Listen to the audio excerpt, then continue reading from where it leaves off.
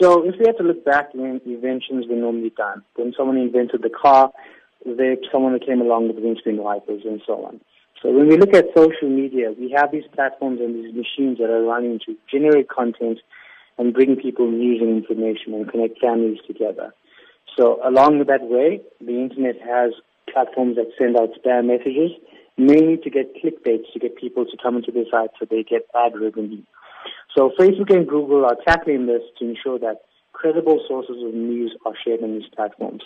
So this might not stop the fake news sites from popping up, but it will give that functionality for you to see that this is coming from a reliable source.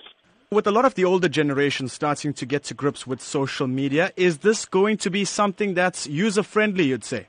Yes, so the development teams at Facebook and Google are quite advanced. Whenever they roll out a platform on upgrade, people and different levels of society are taken into consideration.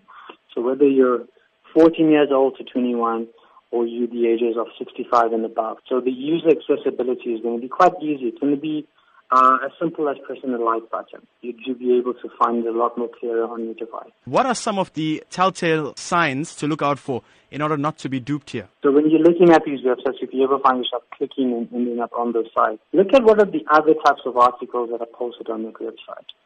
You know, you'll find a lot of these, be a millionaire overnight, or imagine what this person did when they did that.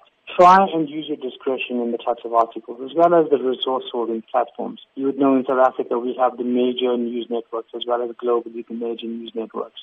And you can use that to benchmark whether something is true or not.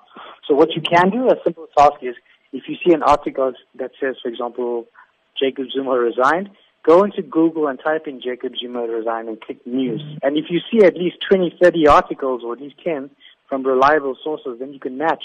This is where you've got to compare what you read online to what others are posting. And if you see a comparative analysis, then you can pretty much understand that those news information is true. In the age of fake news, it's up to us as citizens and people of South Africa to ensure that we do share the true story. So whenever we find something online that's relative, do your research before sharing, because you're endorsing that message. So you don't want to be someone that's an ambassador of fake news. So make sure that you become a reliable source, or people will generally start looking at your social media accounts as fake accounts.